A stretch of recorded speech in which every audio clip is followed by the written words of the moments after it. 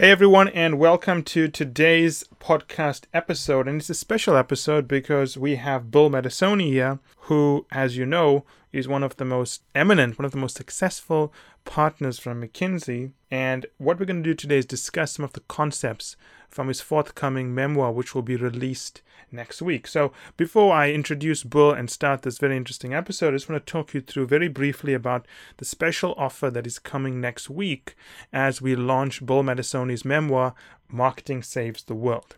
So if you are listening to this between the 2nd and the 6th of December, I want you to go to firmsconsulting.com, that's firmsconsulting.com, or marketingsavestheworld.com and opt in to our subscriber list. It costs you nothing.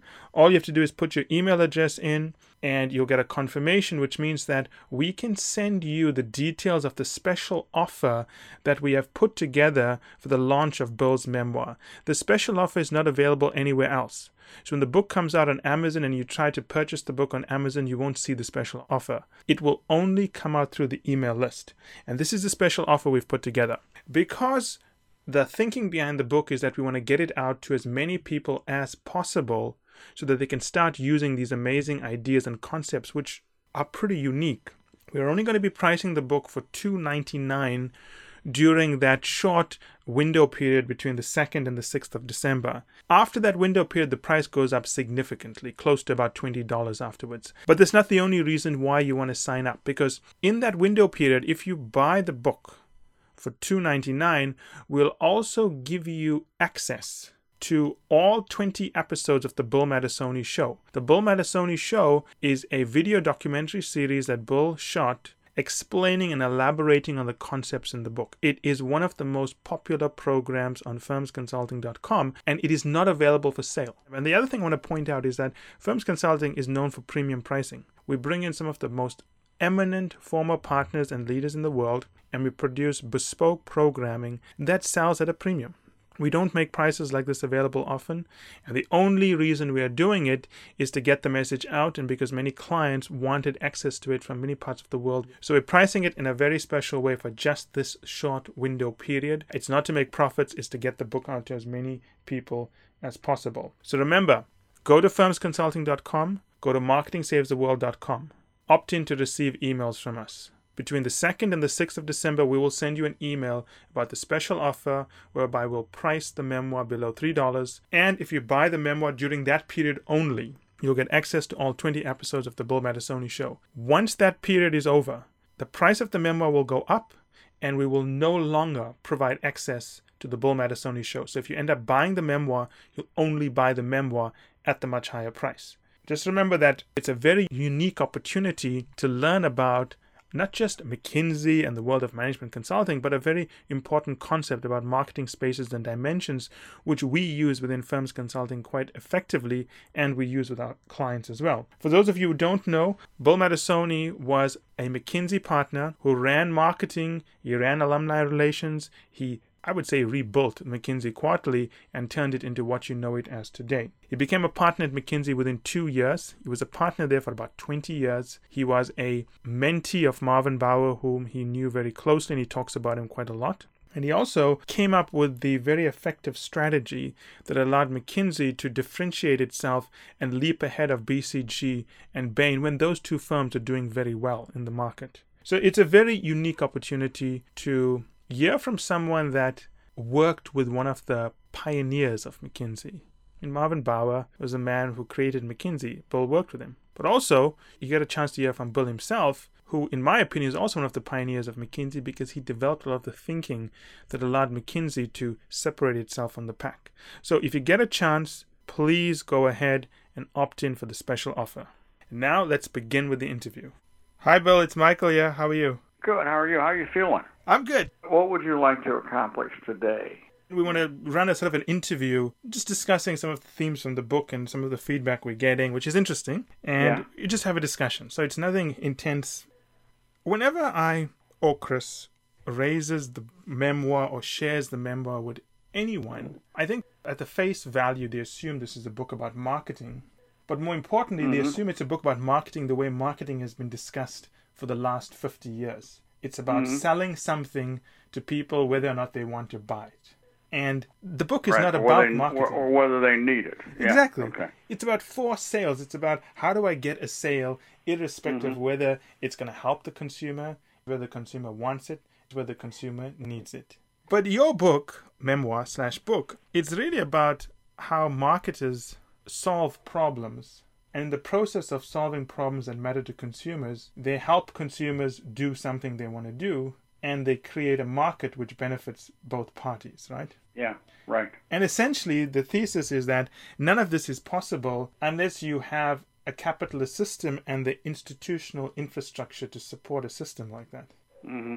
Which is basically why the United States has been so successful for so long, because we have that system in place. Yeah. And one of the things I always hear pushback on is that, the United States, capitalism doesn't work. It's a broken system.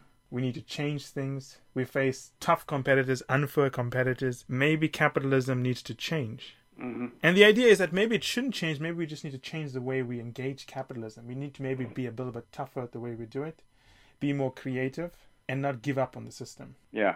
And capitalism gets indicted because the disparity in income or other benchmarks are somehow proving that capitalism doesn't work. And I think my argument would be it's not very good logic to say that. Just because capitalism leaves some people behind, it doesn't mean that it's a bad system and philosophy. You don't build the primary value-creating structure of your economy around the losers. You build it around winners. Winners both in terms of the people who produce the products and services and those who buy them, because they've created the wherewithal to do that. And capitalism isn't kind, even though George Bush tried to develop compassionate capitalism. But it is fair. It just requires everybody to jump in. And it requires people to be tougher about their own performance and what they're doing and the performance of their children. And we need to create people who can compete rather than just receive. And if that's Ayn Rand all over again, so be it. Let's face the reality of that. And then once facing that, then let's make better marketers of us all, both on the receiving and the creating it. And you either believe that or you don't. This is a matter of faith. Yeah. You're not going to convince somebody that to ignore those who can't compete unless they're ready to do that. They're going to say, no, society needs to be built around the people who can't compete. And my reaction to that would be, I'm sorry, that's just not my basic litmus test of what a successful system will be for a country and for an economy. But there's 2 points here I want to raise, which builds on what you're saying. Yeah. If you look at the American system, which is probably the most advanced capitalist system, almost developed. Yeah. I'm not saying advanced as in better, but it's the most robust system. It can take hits. Well, with the exception of excessive regulation that we're now trying to reduce. And if you look at the American Constitution, the framers, the writers of the original Constitution were careful in picking their words because they talk about the pursuit of happiness. They never say happiness is guaranteed. They say we'll create a system where everyone will have a way to play in the system, but you have to pursue success. And I think a lot of times when people think about capitalism, they think that if I just play in the system, success is guaranteed. The basis of a good capitalist system is that it allows the best to rise to the top, and the ones who are not adding value, not helping consumers, who are basically ripping off consumers, they are ultimately going to fail. And that's a robust capitalist system. It is. A robust system requires competition. It requires people to show up and work hard and do their best. It does not require participation. And so when we now have little leagues that talk about participation awards, yes, it's the wrong way to go. This pervasive sort of non-compete clause they want to put in place for society is wrong. Competition is necessary. Competition is welcome. Unfair competition is even better because then you really make money. We can't have an economy run by people who are afraid to compete, who are afraid to have the citizens of this country compete, and who instead try to eliminate competition at every level, in schools, in business. And as a result, we don't show up on the starting line, and we don't win the event.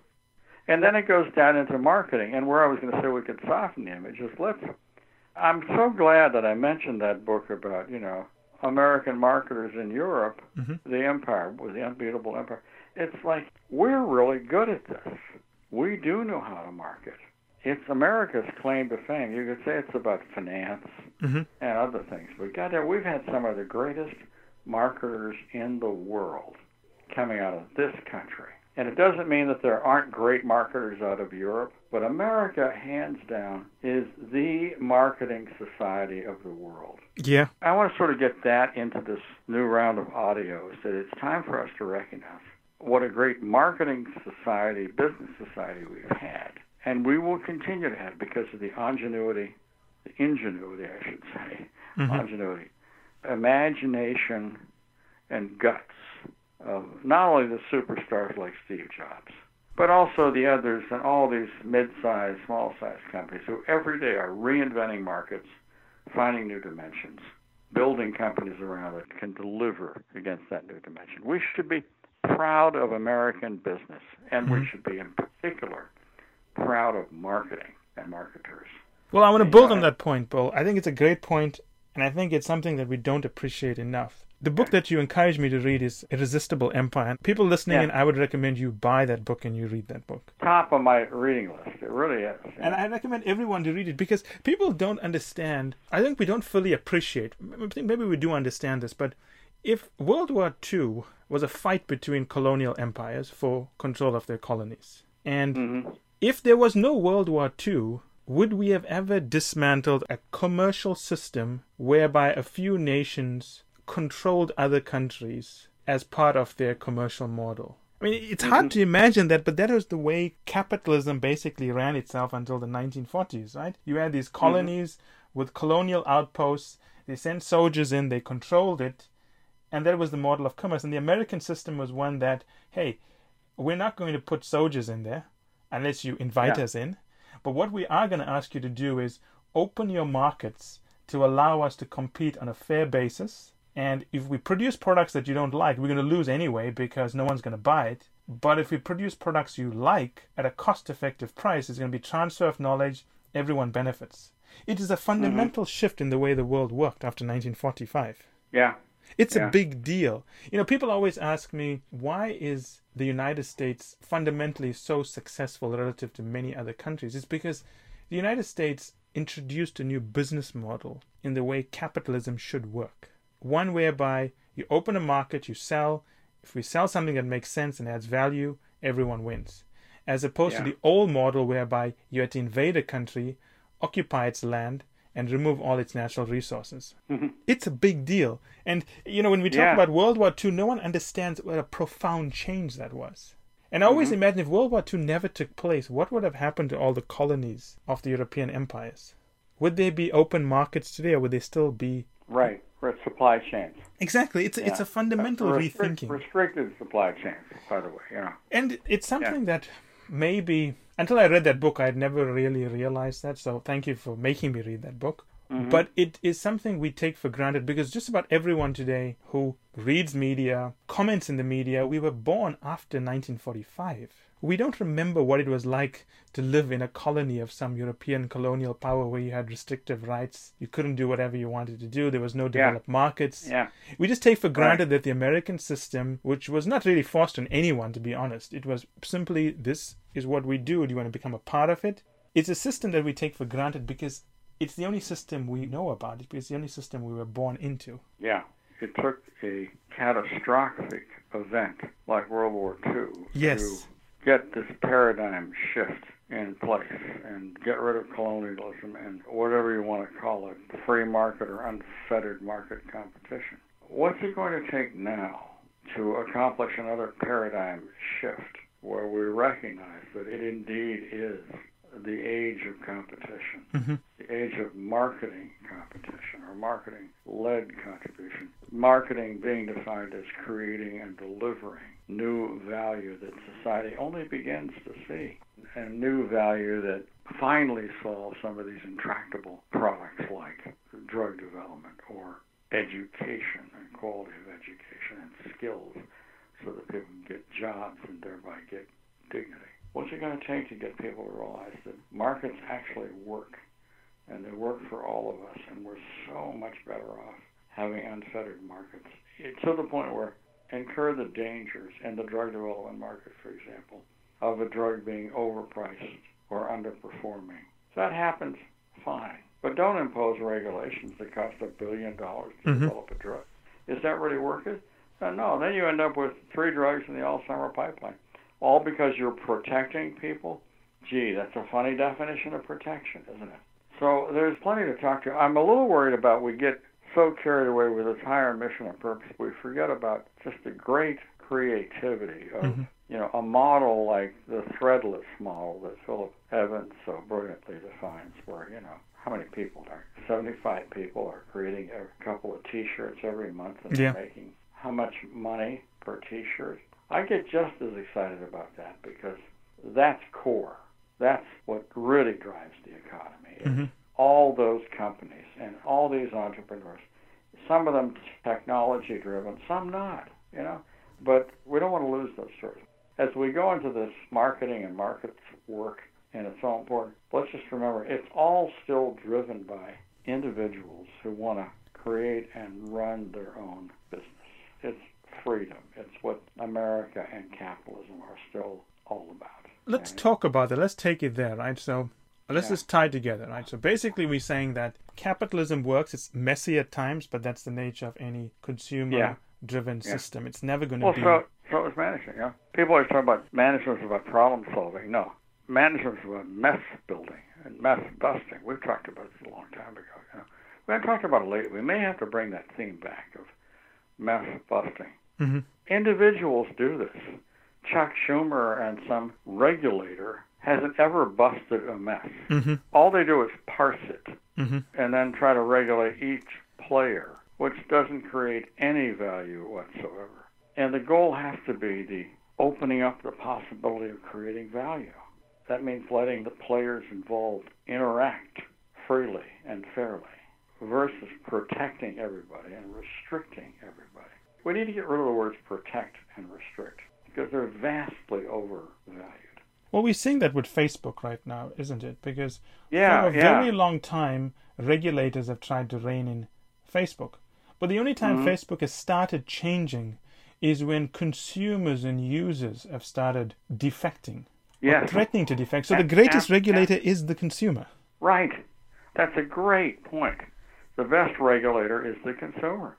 And you say, well, no, they're not smart. And they say, no, they're not. We need government people to do. We need lawyers in Congress. They should stay out of it and let the consumer decide and not pass regulations that take away those decisions. You're absolutely right. The consumer is the best regulator. Provided the consumer has access to all the information they need, they are in a position to vote without any restraint. Vote by, pay for the service and not pay for the service and go to a competitor. In time, the market will regulate a bad performer. Right. We've seen that repeatedly, but we just have a different word for it. Omanov's thinking about this. We can say that the market regulated Blockbuster out of existence by choosing Netflix. Yes. The marketeurs, the new people, the new players, the new technologies. The old Schumpeterian idea of creative destruction. And by the way, that means people lose their jobs. In a Blockbuster, people lost their jobs.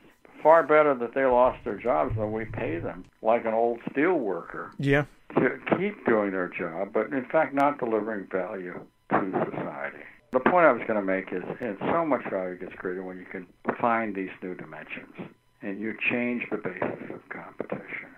You just redefine the world, and marketers are continuing to redefine the world. I just find that so exciting. Just look at what people do every day. All these new companies, not just the high-tech companies, but others. And not just the ones that are suddenly billionaires, but the people who are suddenly $100,000 earners. We need a new phrase for these people. They make $100,000 their first year in their new business, and develop a customer base and the people who love the product or love the service. Yeah. And it gets them excited and makes them feel good and prosperous and a winner. That's what marketing does. Absolutely. Marketing makes Americans feel like they're winners. And that's different than marketing makes Americans feel like they got taken. Yes. That's not what we're talking about here. We're talking about marketing that makes Americans feel like they're winners, like they're the best country in the world. And part of that is not, used to be because of the politics and the fairness and all. Yeah. Now it's about, we see prosperity. Mm-hmm. And we see creativity and new dimensions of value. And people say, yeah, I want this. I want this convenience. I want this sense that I control my privacy. I want these uber dimensions of value. And it makes me feel good. Well, you're talking about new dimensions of value, right? So basically, to succeed and to serve consumers, you need to redefine the market spaces and find new dimensions. And I was thinking of some examples of new dimensions. Yeah.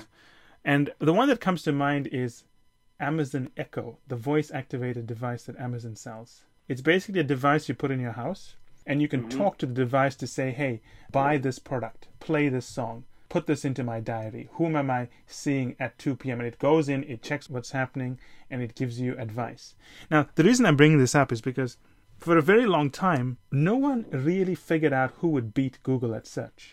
Because pretty much if you want to search for anything on your phone or on the internet, you go to Google and you type in, Google, what's the best seafood restaurant in New Canaan or whatever it is. But then Amazon came up with a new dimension whereby they said, what if search didn't exist on your screen? What if it was verbal? And to me, that's a very clever example of, if you're going to beat Google at search, what if you change the dimension of search whereby it was not on the screen? Imagine a future where all devices were voice activated. What would you rather do? Pull out your phone, open your screen, open the browser, type in something, or just speak into a voice-activated device? And you can see that right now, when it comes to voice-activated devices in homes, Amazon has a huge lead over everyone else. Is that right? Yeah. A massive lead.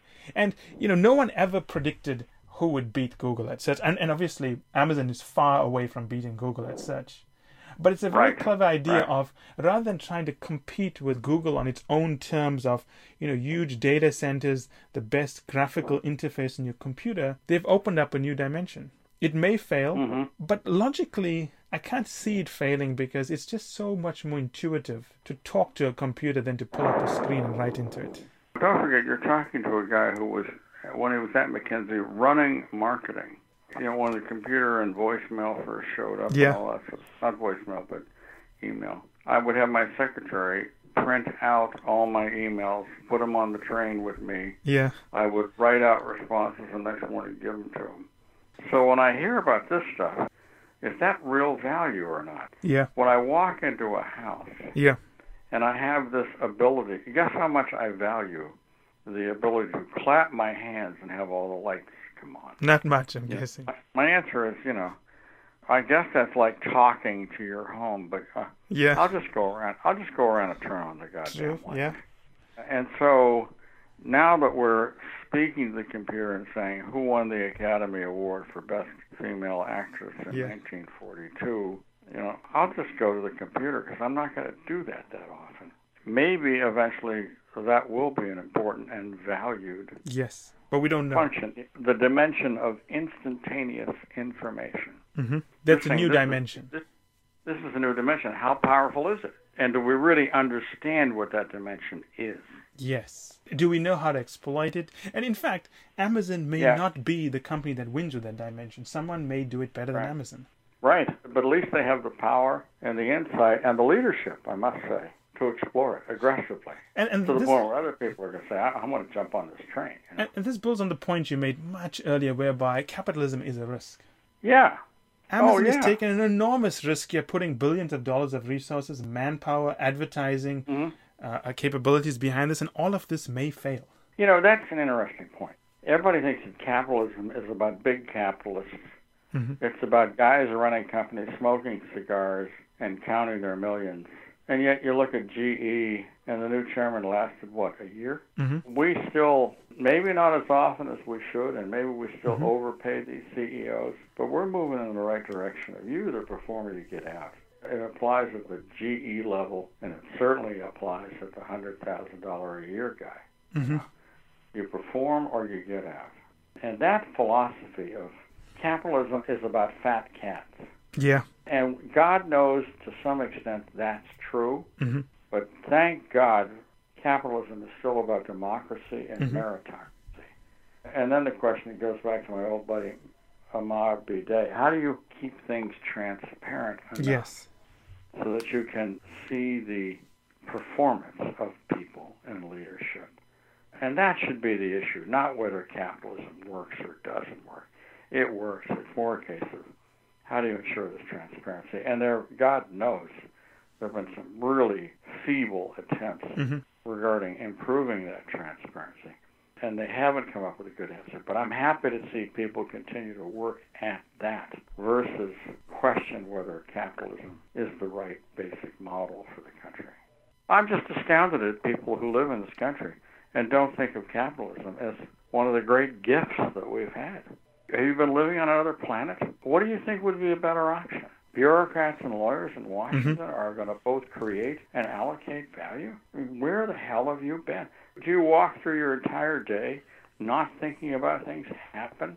When you go to a 7-Eleven or a Starbucks or a car dealership, any place where you're interacting with somebody in a market space, are you not observing what's going on and thinking about how it happens and why it happens and why it's good or bad? I agree with you on that.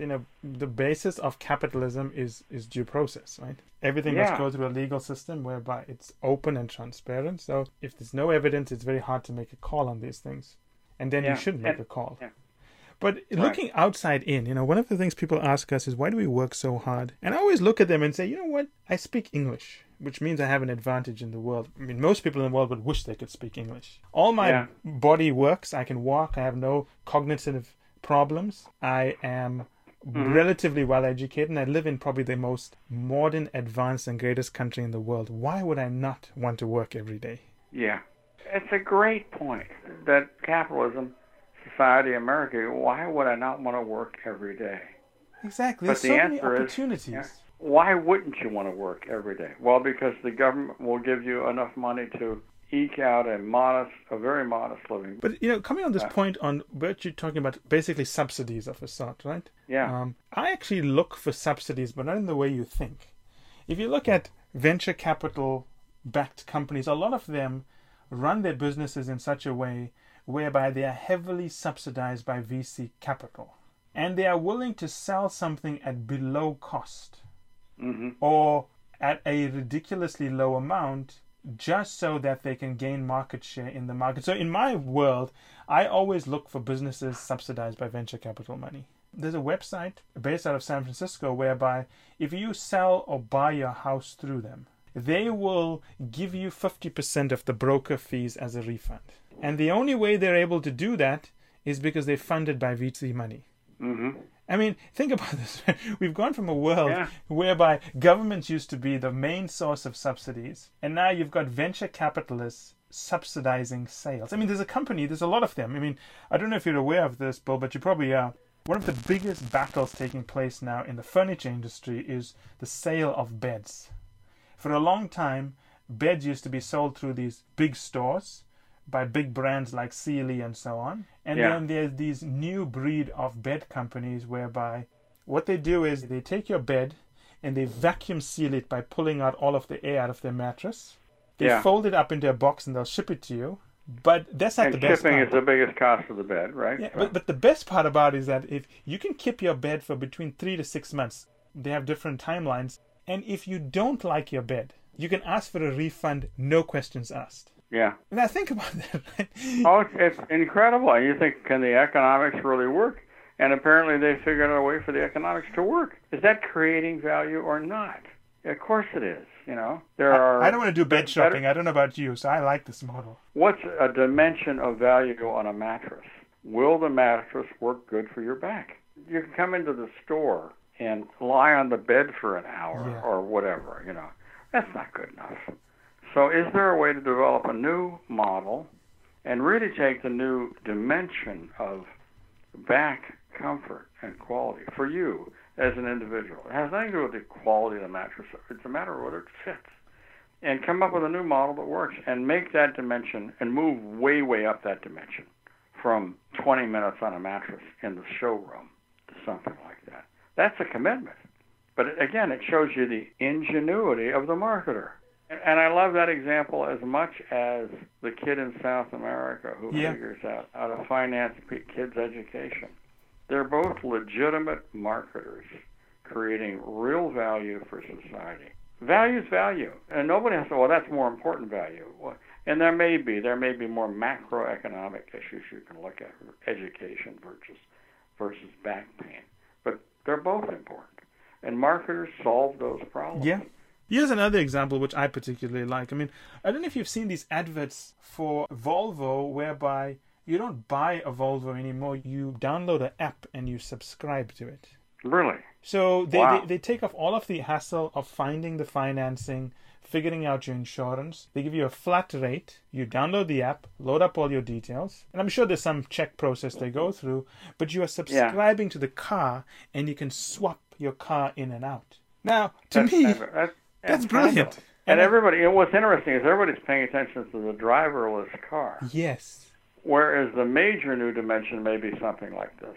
You know? And I've seen Ford has started doing the same thing. They've launched their own subscription model whereby you can rent, well, not rent, it's not even rent, you are basically subscribing to a fleet of Ford vehicles, and you can swap them out whenever you want to, which I think makes a lot of sense. You know, sometimes you may need an SUV on a weekend to take your kids around, right? But on another day, you maybe just want a Lincoln to drive around, right? And Porsche has done the same thing. They also have a subscription model whereby you can subscribe for a month, and at any time you can swap the Porsche you want. So maybe you want to go to the beach with your friends on a weekend or a long weekend. You get one of those big SUVs, and the rest of the time you want to drive a nice, sleek sports car around. That's a dimension that has very different endpoints. Yes.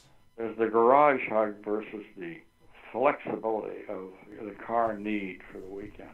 It's fascinating. And how do you play that as a marketer? How does that affect your product line and your product development strategy? Just talking about things, it makes you realize how marketing gives us so much freedom. It enables capitalism to just leap off the page and be real for everybody.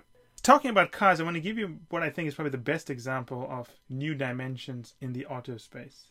Jaguar rolled out something that I thought was pretty clever by thinking about, new dimensions and new spaces. So what they realized is that, especially in Europe and probably even California at some point, combustion-driven vehicles are going to be outlawed at some point. Yeah. And they realized that, some of those classic Jaguars from the 1960s, 1970s, especially the convertibles, a lot of the enthusiasts really loved the cars and didn't want to part with them. So Jaguar has rolled out a new service whereby they will take your existing 1960s, 70s Jaguar. I don't think it's for all models. I think it's for some of their special edition versions. For the E-Type.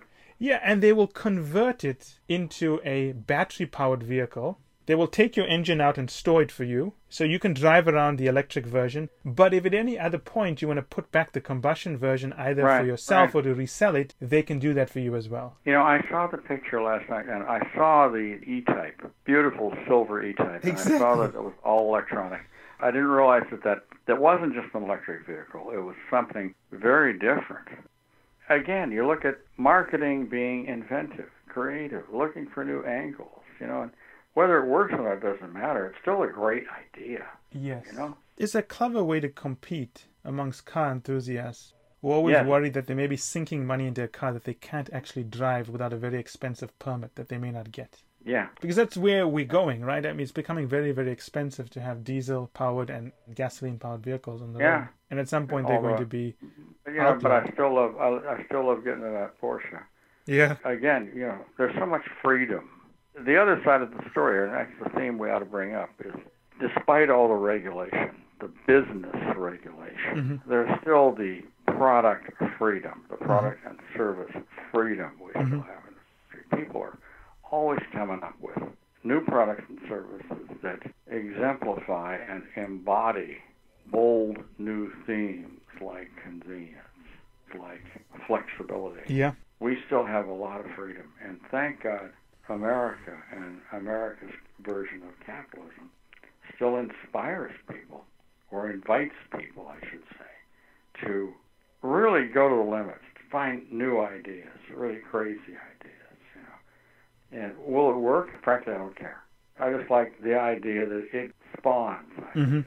I think a major theme of the book and the audios and so forth is, thank God we still have people in this country who just think outside the box. And take the risk. And take the risk, the personal risk, and go bankrupt again and again and again. And by the way, when they do go bankrupt and they start a business that succeeds, then they have to pay taxes because, and higher progressive taxes because somehow they cheated. Yeah. And tell me why they did. Just give me one piece of evidence that, oh, well, they used some loophole for this. They didn't cheat. They had the guts to see the future and create it. And the point is that we should be lucky that we live in a society where you can go bankrupt and discharge your debts. Absolutely. It's a subtle but important point. Yeah, bankruptcy laws, I'm not up on this, but I think they're still okay, and they still encourage people to take the risk or lower the risk or the cost of getting it wrong or failure, because it's a huge part of capitalism, marketing, and the implicit contracts people have with society, because it is a contract. Entrepreneur fails, but he still has at the end the ability to revive himself rather than go on a government dole. Mm-hmm. So the point is, it matters where you take the risk, because if you take the risk in a country whereby they don't have a capitalist system which encourages entrepreneurship, you are not going to have a good experience. Right. And it's been taken about 300, 400 years for America to build up this. It's not the perfect legal system, but it's a system that works, and it's not something that's easy to replicate. And again, you used exactly the right word. It is a system. Yes. It's a system that inspires entrepreneurship, that allows people to fail as well as succeed. I don't think people understand it. I think if you went out right now and asked people, should we let people go bankrupt, most of them would say no. Yes, they're getting away with something. It's like these billionaires that buy these tax shelters. Yeah. But the answer is no. These are people who put their own money, into these ventures, and for one reason or another, it didn't work. Sometimes good reasons, sometimes bad reasons, sometimes just unlucky reasons. But they put their lives on the line. Marketing gets criticized a lot by people who just resent imagination and success, just because people are jealous. It's another theme of the book. My memoir certainly is have fun. They have great fun, and they have great friends. They have great stories. They have great stories to tell when they succeed. They have those aha moments when in the product development stage, they're there at some garage late at night. The classic Steve Jobs story, and they developed this product. But the Apple wasn't unique in that respect. Those garages exist all across America, and they still do, despite government's intrusion on our entrepreneurship. We're just remarkably lucky that people have the enthusiasm and bet their livelihood on this. I'm not sure I would. I never put my entire fortune on the line the way a lot of these marketers do.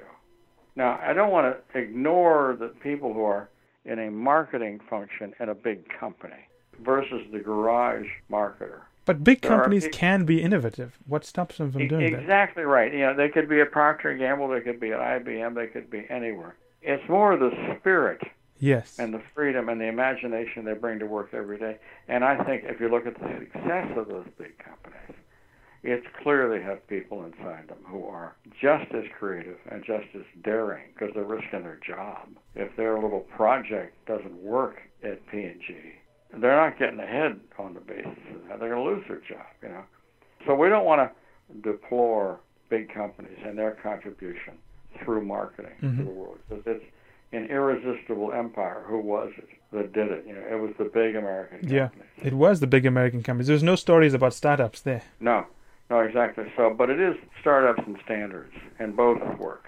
Well, I think the good way to think about it is that no matter where you are as a marketer, it's not about selling, it's about solving problems. And if you make that paradigm shift, you will take risks and try to do new things. Yeah, although solving problems bothers me a little bit because it's not solving. In the process of solving, recreating, finding the new dimensions, redefining value. At the beginning of the book, or like Stout Cortez, who with eagle eyes, gaze at the Pacific, they see new dimension. And it could be in a big company or a startup. Solving problems, to me, is like the old McKinsey, the old consulting firms. It's about rethinking. It's seeing. That's why I always say marketing is a visual metaphor. Well, that's the whole point of being inspired by the Philip Johnson House and thinking about dimensions. Exactly. The one thing that I like it's very easy to always think about Elon Musk, to think about Apple, to think about big innovations. But let me tell you, one innovation I particularly love is Netflix. Because people forget that, in the 1980s and 1990s, you had to arrange your life around getting home at a certain time. Yeah. Because NBC was going to show Dallas at 9 p.m. or whatever it was going to be on. Right, and that was the only time you could see it. And if you missed it, there was no way to go back and see a back copy of it. It's gone. Right. Well, but then you had the recording DVR and video recorders. Yeah. And if you think about it, I mean, Netflix is just one big DVR with everything stored in there. Yeah, but they saw more convenience, more choice. But, I am also just as impressed by YouTube, which I think is phenomenal. But the interesting thing about Netflix is that when they were negotiating the licenses to take shows from ABC and NBC, which is how they built their business model, the network executives never had the vision to think this was going to be something big, so they licensed their content to Netflix at a really low price. Is that right? Yeah. Which is the only reason Netflix was able to grow. They were able to license at a lower price, sell it, and then as they started doing better and better, the network started renegotiating the licenses at a higher and higher rate. But at a certain point, it's too late. Yeah, but it gave Netflix the necessary economics to play ball. And now Netflix just took their profits and are making their own shows, which means they're no longer dependent on the networks. Equaled HBO for the most number of Emmys, which means they basically shut out all of the networks, ABC, NBC, that's Fox, incredible. CBS. But it's a whole different world. And it just shows you, too, that when you see this new dimension emerging, you do have to make some decisions and take some actions, and then you're ahead of the game. You're ahead of that big steel ball that's going to drive things, Well, those are all great examples. Well, I want to give you one other example, which I think is quite interesting, because I'm a big fan of economic history. I generally like history stuff. And I was thinking, someone asked me, give me an example of this, where it applies to country economics, right? How do countries compete? And I was thinking of the original spice trade, back in the day when the Europeans were trying to preserve their food for a longer time. They sent out people all over the world to try to find another route to the east, primarily India. Do you remember all those journeys, Christopher Columbus getting lost, finding North America and so on? Yeah. Yeah, but what people don't understand is that once they had found a route to India, whether overland or through sea, and they brought the spices back, it allowed them to preserve food. It allowed them to send out their armies further because they were able to keep their food in an edible condition for a longer period. And I can imagine that there were kings in Europe for a very long time who were saying, how do we protect the route to India by having bigger ships, faster ships, and so on, right? Yeah. And then along comes this guy called William Cullen from the University of Glasgow, who invents what is essentially the world's first refrigeration system in the late 1700s. Yeah. Countries had these big ships sending out explorers all over the place to find better spices, and he completely upends the world by finding refrigeration. Right. He basically changed the dimension in terms of which society progresses, right? Right. It's a fascinating example. In the memoir, I cover technology at a product market level, and primarily Clay Christensen's example of the disk, and going from a disk whose primary value delivery was density, and moving to one where it was about durability. The memoir doesn't get into the technologies that are orthogonal to the main business. Mm-hmm. The refrigeration technology business is kind of orthogonal to the ships across the sea business and transportation. But there it was, and it had the capacity to ripple through that business and change it entirely. There's probably room if we do a second and third edition of the book, or audio versions or video versions, to talk about how dimensions change. Yes. The dimension of time and freshness, big deals, But what happens when this refrigeration thing comes around? Well, it doesn't matter how long it takes because it's not going to rot. Yeah. And I really don't have a lot to say about orthogonal technology, but who knows? I think it's our job to define what should be in a memoir. Who is to say memoirs don't evolve to include projections or new ideas versus simply a reflection of someone's life? Memoirs can evolve, right? I'm quite proud of the way we managed to balance the story of my life with some of these ideas and how they evolved and eventually coalesced. Frankly, I was the most shocked of anybody when I sort of realized that the idea is when you add them all up, from the high blood pressure days to the tapestry days and the Ashoka days, there's an intellectual thread there that actually holds together. But, if you had asked me at the beginning... We are not surprised, because I think the first time I saw you speak, I was quite surprised you're retired. Why is that? Because I thought that you had a lot to share with the world, and it was surprising to me that you had, I wouldn't say withdrawn, but you have made the decision to spend time with Pamela and enjoy life, which is fantastic. But I knew there was a story there. We just had to get it out. But I want to leave you with this thought. Right? Okay. If we had never invented air conditioning, do you think there would be Vegas and a Frank Sinatra? I don't think so. No. Talk about an orthogonal technology. I mean, isn't that wonderful? It's amazing, right? Isn't it? There would never be Sammy Davis Jr. Exactly. It wouldn't be tap dancing. There wouldn't be. I'm not sure about Elvis so much, but I know Frank Sinatra was big in Vegas. And Vegas made him big. And it's true. It is perfect. So let's wrap up here, unless there's anything else. Okay. All right, time for me to go watch the Steelers lose another football game. Take care, Bill. We'll chat soon.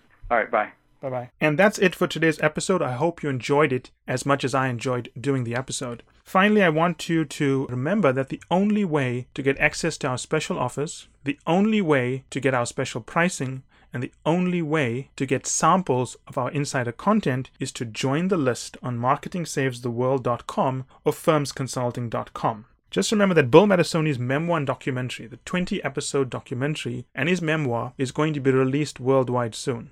As far as we know, it is extremely rare for a former McKinsey and BCG partner to publish the memoir. The special pricing that we will offer will only be offered for a limited time, and it will be only offered to people who subscribe to that email list. It's the only way also to get access to our unique advanced content that we make available to insiders. So if you want to get a sneak peek of things, test it out, see what's in there, this is the place to go. And finally, I want to thank you again for making us one of the largest podcast channels around the world for careers and for the 2 million downloads and counting.